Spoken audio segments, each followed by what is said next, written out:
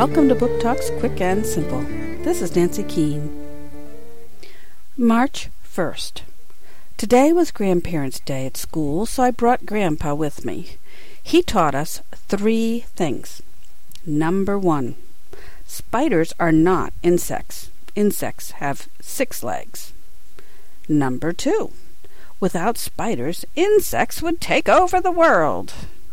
And number 3. Butterflies taste better with a little barbecue sauce.